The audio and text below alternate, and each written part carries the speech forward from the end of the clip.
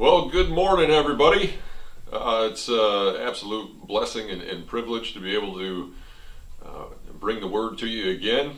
Good morning down there at First Christian. It is a mind-boggling, absolute blessing of an experience to get a phone call from Jim and having you ask for me to do another video, or at least many of you. So what a blessing for me just to be able to keep preaching the word from all the way across the country. You know, Jim says it's 98 degrees down there the other day. We just broke 50 and almost put on tank tops and shorts up here. So, you know, sunshine is a beautiful thing. Beautiful thing. But this morning I would love to dive into John chapter 3, and I absolutely love it. I love it when you're studying the Word for yourself, and this is how this message came about. I was reading my own personal devotions and just trying to figure out what to do for this Sunday, and God made His Word come alive. And I hope that's the case for you. I hope it's true for you many times in your own devotional life, where God just opens it up and reveals things to you, and you can't help but be filled with joy and smile. And this is what this was for me, having a greater understanding of the end of John chapter 3, verses 22 through 36. Specifically, we're going to be looking at the comparison between John the Baptist's ministry and the ministry of Jesus Christ. So I titled this message, Who Do We Follow? Who do we follow, John or Jesus? And I kind of gave it a little subtitle as well. It says, whose ministry is more important? Is it the example of John, or is it the life of Jesus that we really need to follow? And we're going to find out that the answer is we can learn from both. However, as Scripture clearly states, our eyes need to be firmly directed on the Lord. So as we begin, if you just join me in a word of prayer, and we'll start diving into the Word. But Heavenly Father, we come before you this morning, lifting our hearts, kneeling before you, bowing our heads. Lord, we come before you knowing that you are a holy God. We come in reverence. Lord, we just long to worship you. Father, you are worthy of all worship.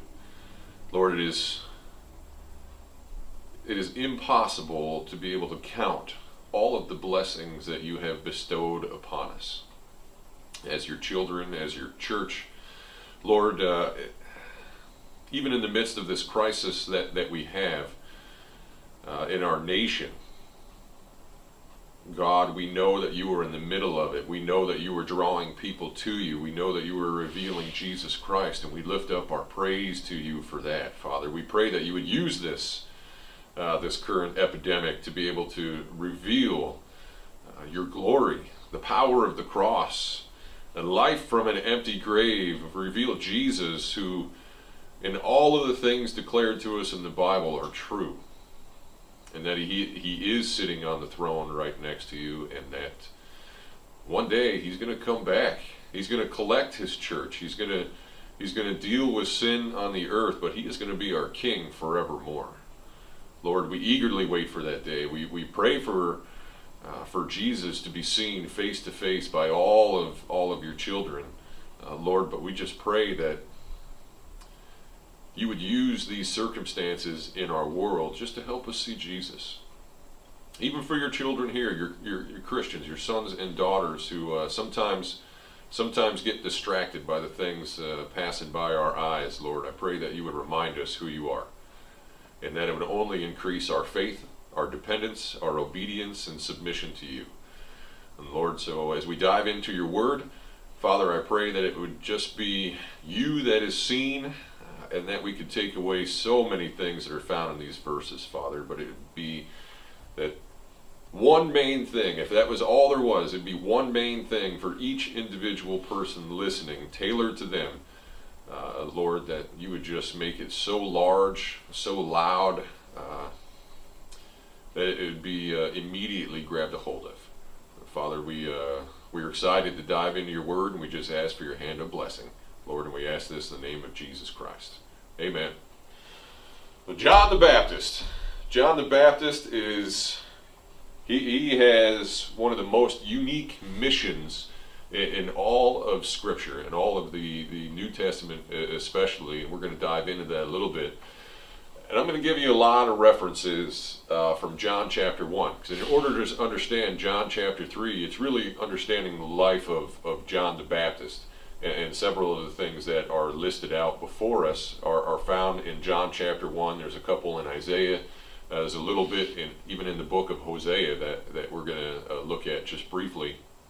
But if you could turn your Bibles, if you haven't already, to John chapter 3 and just begin reading with me. We're going to start verses 22. And we're going to stop at 30 and begin to break those down. It says, "After these things, Jesus and his disciples came into the land of Judea, and there he remained with them and baptized.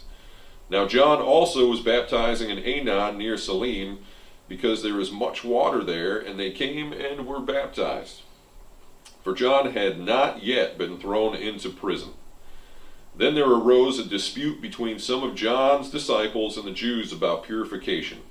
And they came to John and said to him, 'Rabbi, he who is with you beyond the Jordan, to whom have testified, behold, he is baptizing, and all are coming to him.'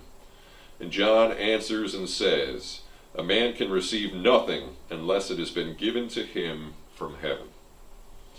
You yourselves bear me witness that I said, I am not the Christ, but have been sent before him.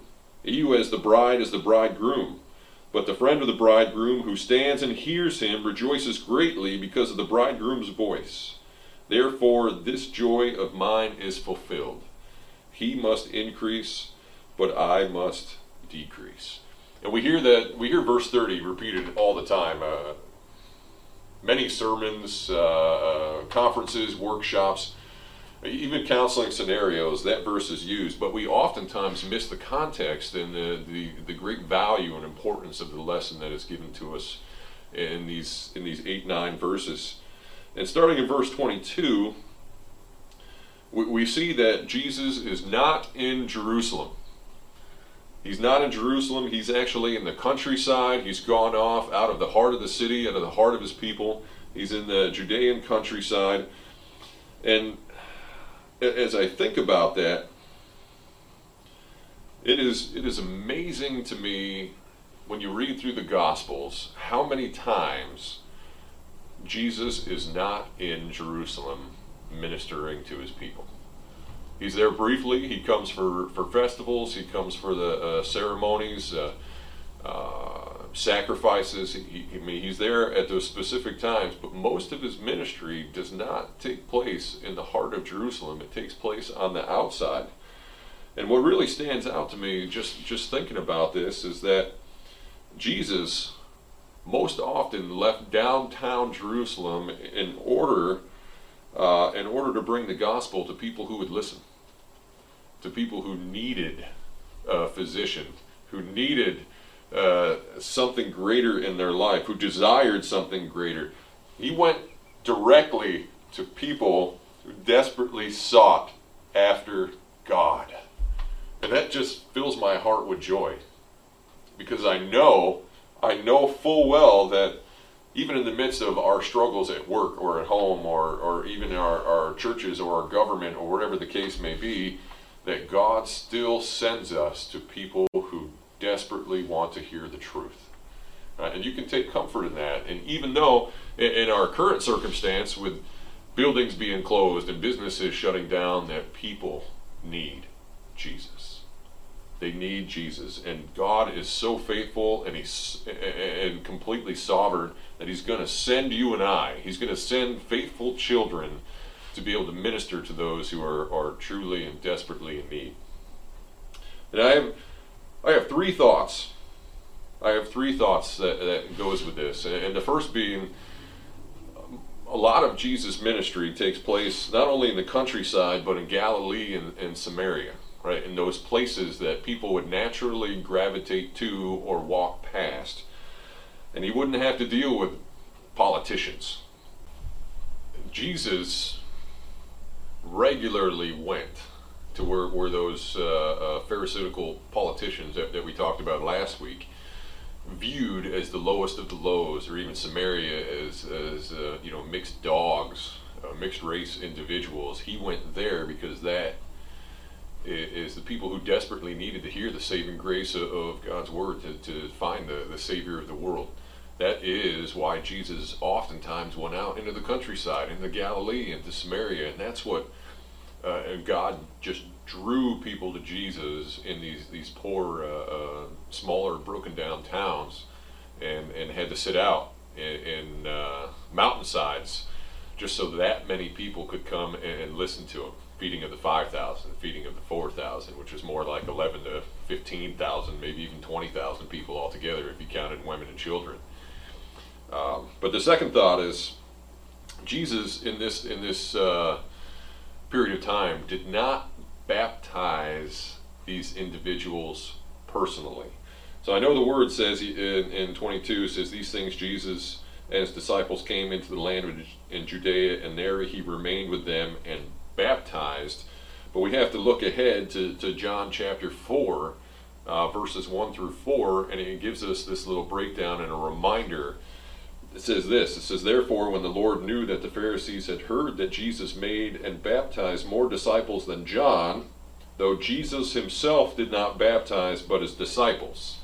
Right, he left Judea and departed again to Galilee, but he needed to go through Samaria. So number one, we get a description of the different lands that Jesus traveled through and preached in the direction that God wanted him to go. But number two is that illustration that Jesus brought the word and had his disciples do the work of the baptizing, so that way he didn't interfere with silly disputes, or he had a bigger mission that was really that Jesus was trying to accomplish, instead of just baptizing with water, even though that's part of the commands that we are to follow.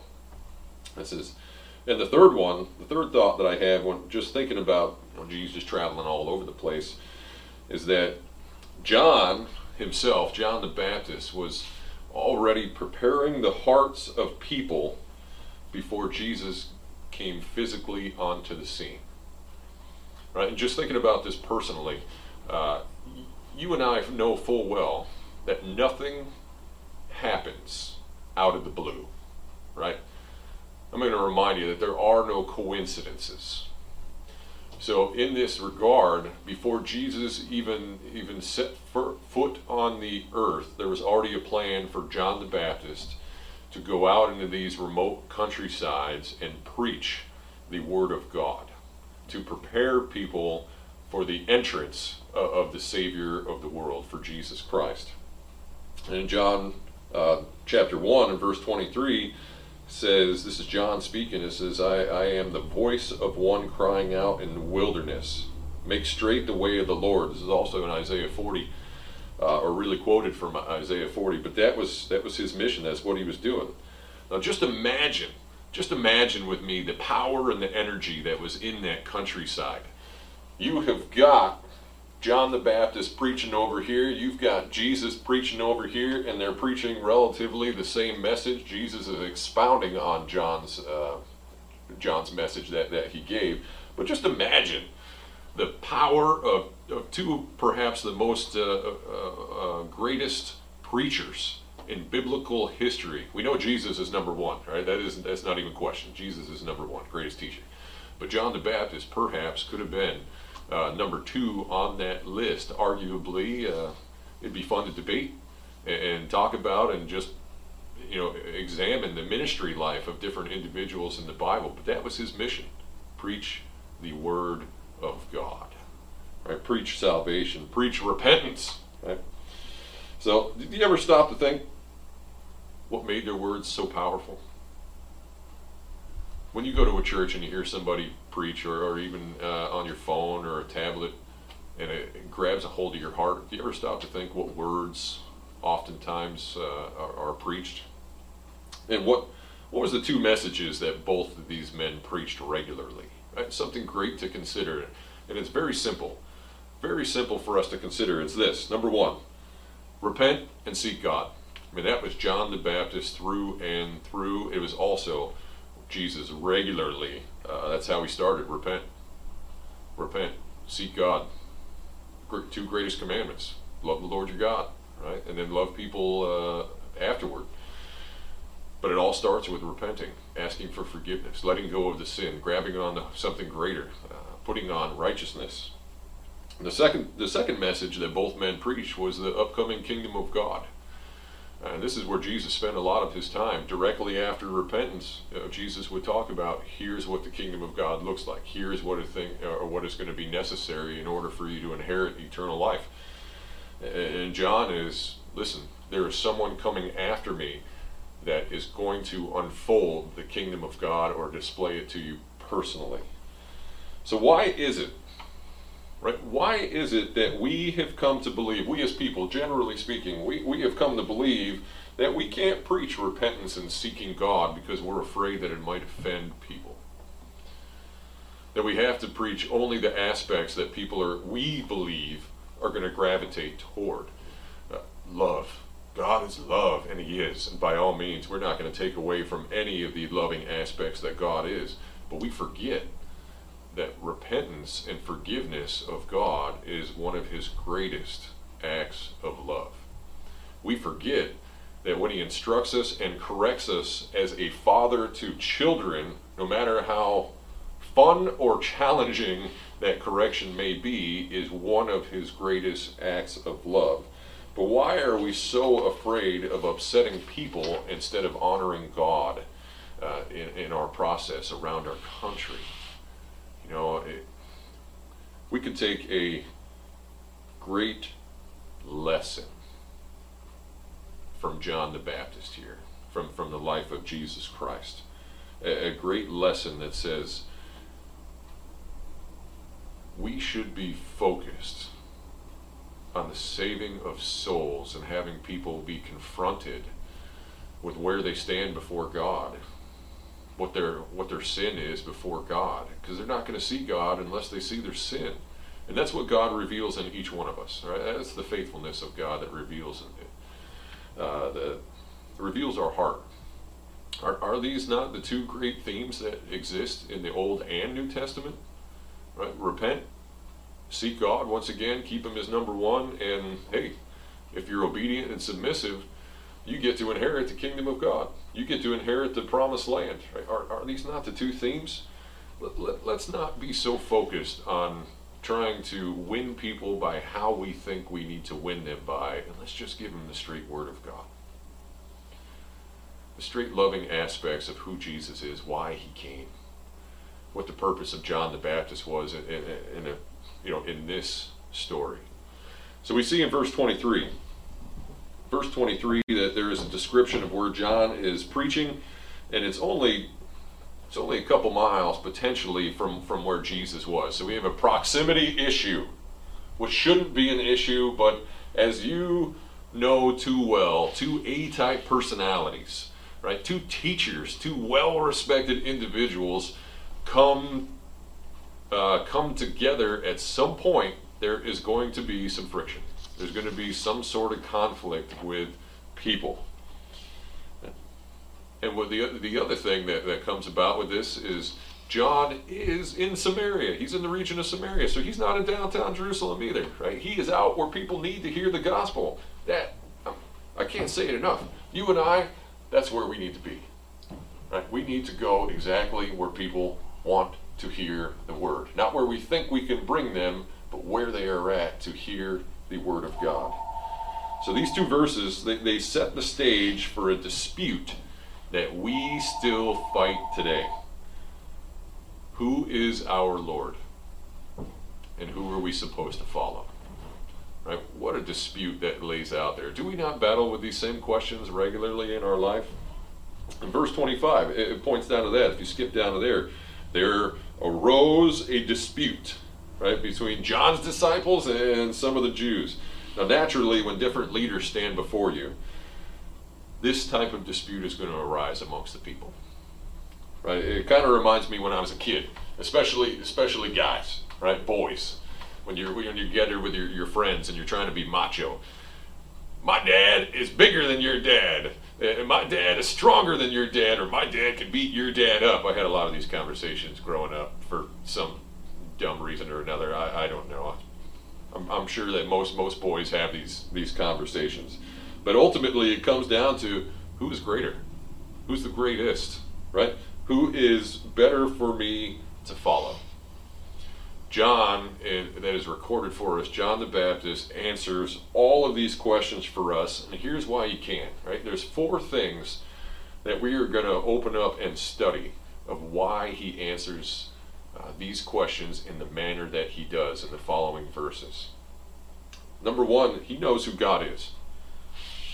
There's no doubt when it comes to that. He knows who God is and that his sovereignty is perfect. His decisions that God makes, his timing is absolutely perfect. Number 2, he knows what the people actually need. They need the Savior of the world. They don't need him to be the Savior. They need Jesus Christ, the Son of God.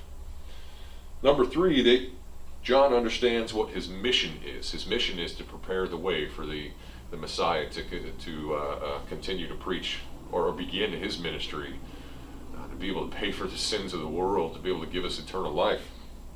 And he knows the last thing, he knows whom he is in comparison of Jesus. Right? Looking at the Savior of the world, the promised Messiah, the Son of God, the Christ, right? The delivered Christ. He knows who he is in comparison with Jesus Christ. When you have those 4 things answered for you, your conviction, your stand for biblical truth is unwavering. There's no doubt, there's no shaking, there's no wavering on who God is and what he wants you to do. So we have this dispute, right? This dispute arises because these 4 things are not in everybody. They're in John the Baptist. So what does the dispute appear to be on the surface, or what does it appear to be about on the surface of things when you read it? It says in 25 and 26, it says, there arose a dispute between some of John's disciples and the Jews about purification, and they came to John and said to him, Rabbi, right, he who is with you beyond the Jordan, to whom you have testified, behold, he is baptizing, and all are coming to him. So really, it appears that the dispute is about baptismal ministries of John and Jesus. Right? The difference in the baptismal ministries of John and Jesus. Were they different? Probably not. Right? Probably not, but that's how people's perception saw it at that time. And it's really in regards to the purification or cleansing the body by immersing oneself in water. It's the cleansing washings, the ceremonial washings that go into that. As in with many of our life issues, what is said first in public is not necessarily what the real problem is. So what is the real dispute about? Verse 26, as we just read, he's over there, he's testifying, he's baptizing, and people are coming to him. So let me give you the real reasons. Right? Here's the big one. People are going to Jesus instead of John the Baptist, and they don't like it. That's the big issue. So what did this reveal about John's followers, or in all reality, people in general? Number 1, jealousy. Right? They were jealous that more people were going to John than they were to Jesus. Number 2, they were getting irritated and angry for potentially losing their place, right? Or for not having what they thought was their measuring standard of how successful their ministry was. Number 3, there was a longing for the former days of John's ministry. You could see the fame, the glory, the power, the success. Mark chapter 1, verse 5, it says, and all the land of Judea, right? All the land of Judea and those from Jerusalem went out to him and were all baptized by him in the Jordan River, confessing their sins. Right? And we see a shift that's going from John over to Jesus. Well, the 4th thing is getting more personal now as we go, is that there's not enough attention on their leader. Not as much attention as they think needs to be on their leader, John the Baptist. And the 5th is that there is fear. Right? There's simple fear that John is losing his followers, and maybe their status level in society amongst those people is going to be washed away and is diminishing. But John, in his brilliance, right, his just godliness that he has put on every day since he was born, responds by answering those four things earlier, those four understandings that he has. And so in verse 27 it says, John answers and says, a man can receive nothing unless it has been given to him from heaven. And here is that first understanding, recognizing that God is sovereign, right? Recognizing exactly who God is. It was God, this is what John is really saying.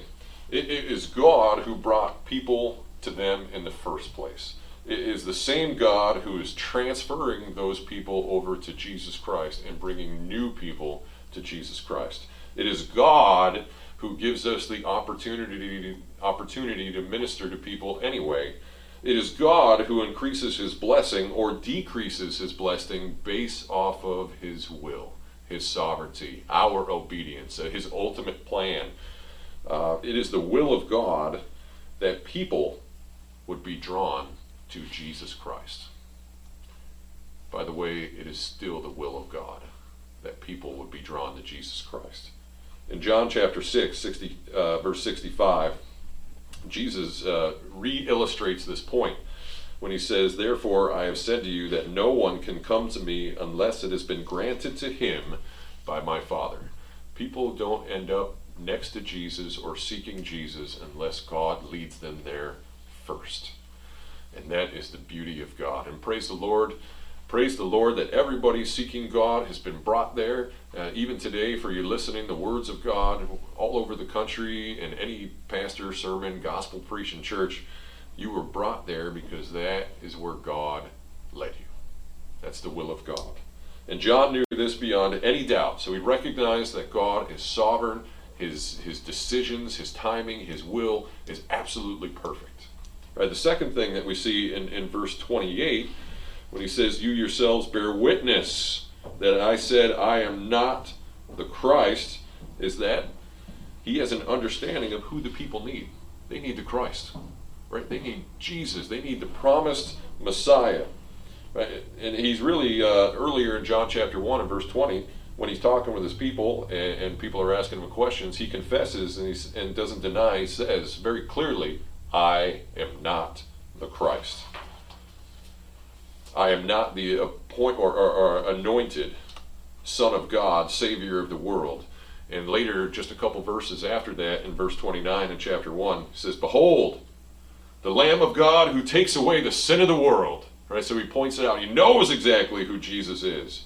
And then later, Paul even orchestrates this even greater for us in Ephesians chapter 5, verse 2, when he says, Christ also has loved us and has given himself for us, an offering and a sacrifice to God for a sweet-smelling aroma. See, John knew it was only Jesus who could go before God the Father on our behalf and remove our sin, our barrier, our veil before the Father's presence.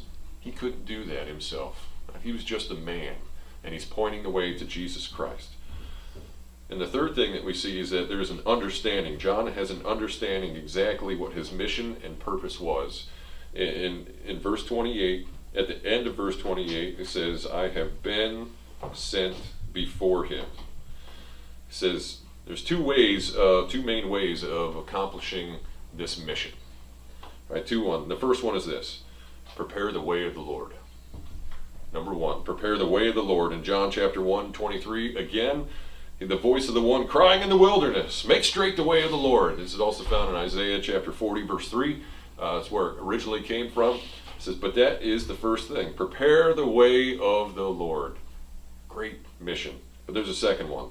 In preparing the way, he had a specific task. Bear witness of the light of God, Savior of the world. Bear witness. This task is still applicable to every single Christian. We are called to bear witness of the light of God, of Jesus. Point people to where they can escape from the darkness, the burden of sin, the chains of bondage that come with it. John chapter 1, earlier in chapter 1, in verses 7 through 9, he says, "This man came for a witness, to bear witness to the light," right? The light of God. It says that all through him might believe. He was not that light, but was sent to bear witness of that light. Very clearly, he was not the Savior of the world. It says that was the true light, which gives light to every man coming into the world. Or if you rearrange it a little bit and look at some of the original text, it says that was the true light, which coming into the world gives light to every man. This is what the world needs desperately. They need the light of Jesus Christ. They need hope, something greater. They need the light to be able to fill the void that is created in the heart, to remove the darkness that sits in there from our sin. And Jesus clearly states this himself in John chapter 12, verse 46, says, "I have come as a light into the world, that whoever believes in me should not abide in darkness." And then there's a fourth thing that John does, or expounds upon in his understandings, and that's found in verse 29 when he says, "He who has the bride is the bridegroom." Right? "But the friend of the bridegroom who stands and hears him rejoices greatly because of the bridegroom's voice. Therefore this joy of mine is fulfilled." Once again, John is comparing himself to Jesus Christ. Right? Jesus is the groom. Church, you and I are the bride. Right? What a wonderful picture. Jesus is the groom waiting to marry his bride. John is the friend. He's like the best man standing out the side, holding on the rings, just waiting for things to go on so he can celebrate. Right? John is the friend, the witness, the testifier of the marriage. Just as a regular, any wedding that goes on, there has to be witnesses to be able to sign on a marriage certificate, on the documents. This would be John the Baptist testifying of the greatness of Jesus Christ. So Jesus is the one who is actually preparing the marriage, right? Preparing the body. It's not that Jesus himself needs to be prepared. He's already perfect in all of his glory. But you and I, we need some continual transformation, grace of God, forgiveness of God. We need some love. Man, sometimes we just need some hard truths to be able to help us in this fashion as well. But John is the one, he's waiting to celebrate. Right? As soon as a couple walks out the door, as soon as the marriage is done, flowers, rice, cheering, clapping, singing even, just depending on where you are, is what is going on. That's John's role in this whole thing. And that's why he says, in the end, he says, "Therefore this joy of mine is fulfilled," at the end of verse 29, because his joy is made complete when the groom and the bride arrive together. His joy is made complete. That's what Jesus does for us. He makes us complete in everything, especially our joy. And I don't know about you, but I know about it full well when my joy level is low and I just need more of Jesus. Right? I feel miserable or mopey, right? And I just don't like it. I don't like it at all. But when Jesus is alive and passionate inside of my heart, I am filled with joy, especially when I know I'm doing exactly what God has asked me to do that day. When I'm seeking after his face, talking to people about the Lord, even teaching the word of God, filled with joy because it is God radiating from the heart, from the word. In Hosea chapter 2, it gives us the great picture in verses 6 through 10 of this marriage picture. Right? It says, "And it shall be in that day, says the Lord, that you will call me my husband, and no longer call me my master. For I will take from her mouths the names of the Baals, and they shall be remembered by their name no more, so that all the false gods will be taken away. And in that day I will make a covenant with them, with the beasts of the field, with the birds of the air, and with the creeping things of the ground. Bow and sword of battle I will shadow from the earth to make them lie down safely. I will betroth you to me forever. Yes, I will betroth you to me in righteousness and justice, in loving kindness and mercy. I will betroth you to me in faithfulness, and you shall know the Lord." That is our picture, the great wedding that lays before us. And John gives us one last truth. And this is the one we were talking about. Verse 30, one last truth. He must increase and I must decrease. What is he really saying? My ministry, John's ministry, must come to an end. And Jesus' ministry needs to be forefront above all else. Right? As J. Vernon McGee puts it, John the Baptist is the last Old Testament prophet who walks into the pages of the New Testament to announce the coming of the Messiah. And then he steps aside when he arrives. And then he steps aside. But that is the mission that goes on there. And John does this with such grace and humility and submission to the superiority of the Son of God, God's chosen Messiah, of Jesus Christ. And this is the place where we all find ourselves one day. There's choices, there's decisions that we have to make. Right? Here's the biggest question that looms in front of us right now. Do we choose to promote Jesus' ministry? Or do we choose to promote our ministry or the ministry of someone else above God? Do we choose to promote the name of Jesus Christ himself? Or, in my case, do I choose to promote the name of pastor above the name of God? We all have to make this decision, moment by moment, day by day, because the reality is, and any God-fearing pastor is going to tell you this, the reality is there's no power in our name. What we do here on this earth still can't save you. Our role as Christians, as sons and daughters, as teachers, as prophets, as ministers of the gospel, is to point you to Jesus Christ, just like John the Baptist did. That is our role, because it is Jesus who lays out all of our problems and covers them in his blood. And in case you're struggling with that question, this is why John gives us the following five verses in 31 through 36. And I'm going to read those to you, and I just want to break them down real quick, very simply, as to what each person offers. So in 31 through 36 it says, "He who comes from above is above all, and he who is of the earth is earthly and speaks of the earth. He who comes from heaven is above all, and what he has seen and heard that he testifies, and no one receives his testimony. He who has received his testimony has certified that God is true. For he whom God has sent speaks the words of God, for God does not give the Spirit by measure. The Father loves the Son and has given all things into his hand. He who believes in the Son has everlasting life, and he who does not believe the Son shall not see life, but the wrath of God abides on him."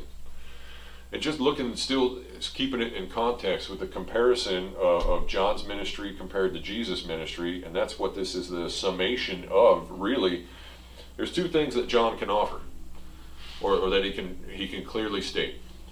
He's born of the earth. He's born like you and I, right here. Earthly mother, earthly father. So he has earthly wisdom to be able to give. The list doesn't go beyond there in this description. But then we see the description of Jesus Christ. He's above all things. He offers heavenly wisdom. He testifies perfectly of God and of God's will. And he gives us the Holy Spirit as our guide. He gives us faith, faith in him as the Son of God that gives us eternal life. And he removes the wrath of God from our life, from our punishment. Right? We don't have to face that. And I don't know about you, but when I look at the two different lists, Jesus' ministry far outweighs John's ministry. And that's exactly what he is pointing to. John puts it very clearly. What is our personal ministry compared to the ministry of Jesus Christ, and compared to that of the life of Jesus Christ? Yes, it is powered, it is fueled, it is necessary here on this earth that God uses us in a great fashion, but it's because Jesus lives inside of us.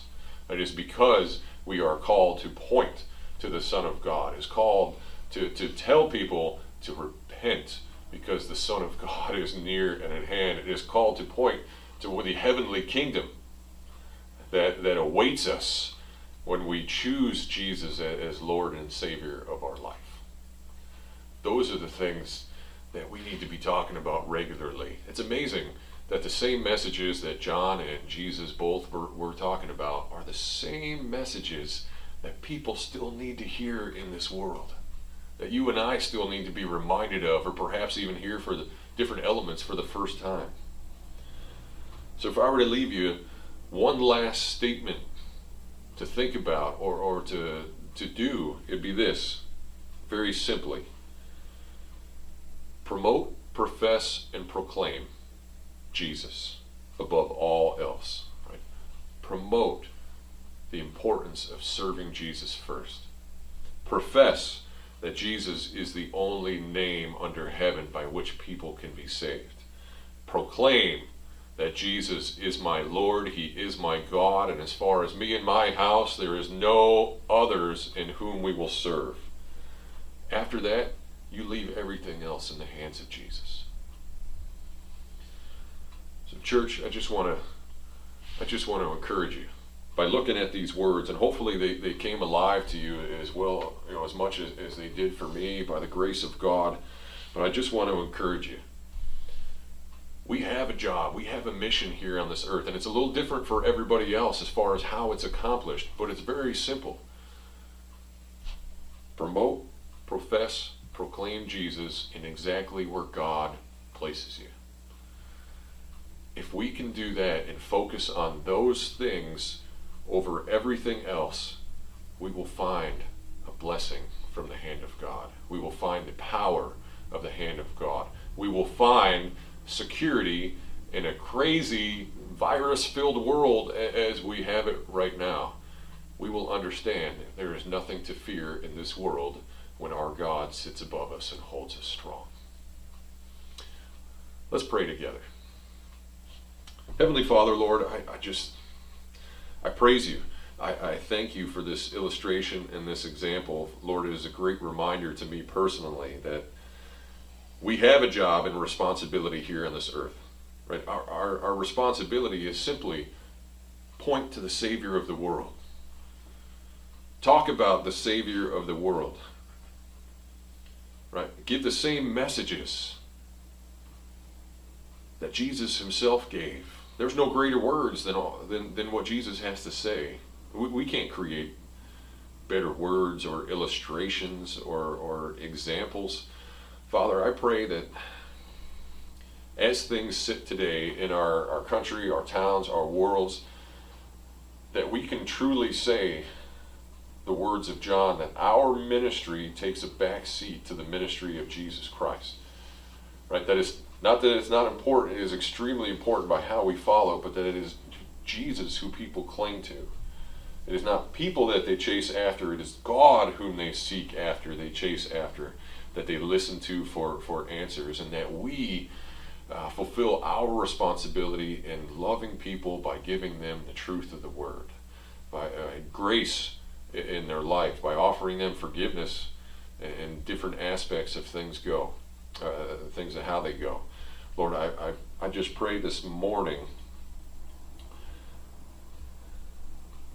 that people would see you as the most important thing, the most important person, the most important aspect of their day, the most important character that they need to put on, Father, which is you, just because as we see it, there's no greater truth that we see, that things of this world pass away. And the important things are those that last for eternity. Lord, if we do have a problem in our struggles with you, Lord, I pray you would reveal them before our eyes, that we'd be quick to repent. And Lord, that our focus would be on the kingdom of Jesus. Not how we think it should go, not off our own wisdom, but off of your clear word. When we repent, you are faithful to forgive and restore. And we praise the Lord, Father, that is your plan, that is through your grace and mercy, that it is through the sacrificial blood of Jesus Christ, that it was all accomplished. God, thank you for Jesus. Thank you for Jesus today. We ask all this in the name of our precious and beloved Savior, Jesus. Amen. I hope that God continues to reveal these important truths to you wherever He takes you, wherever He goes, or wherever He sends you. Remember to keep Him number one in your life.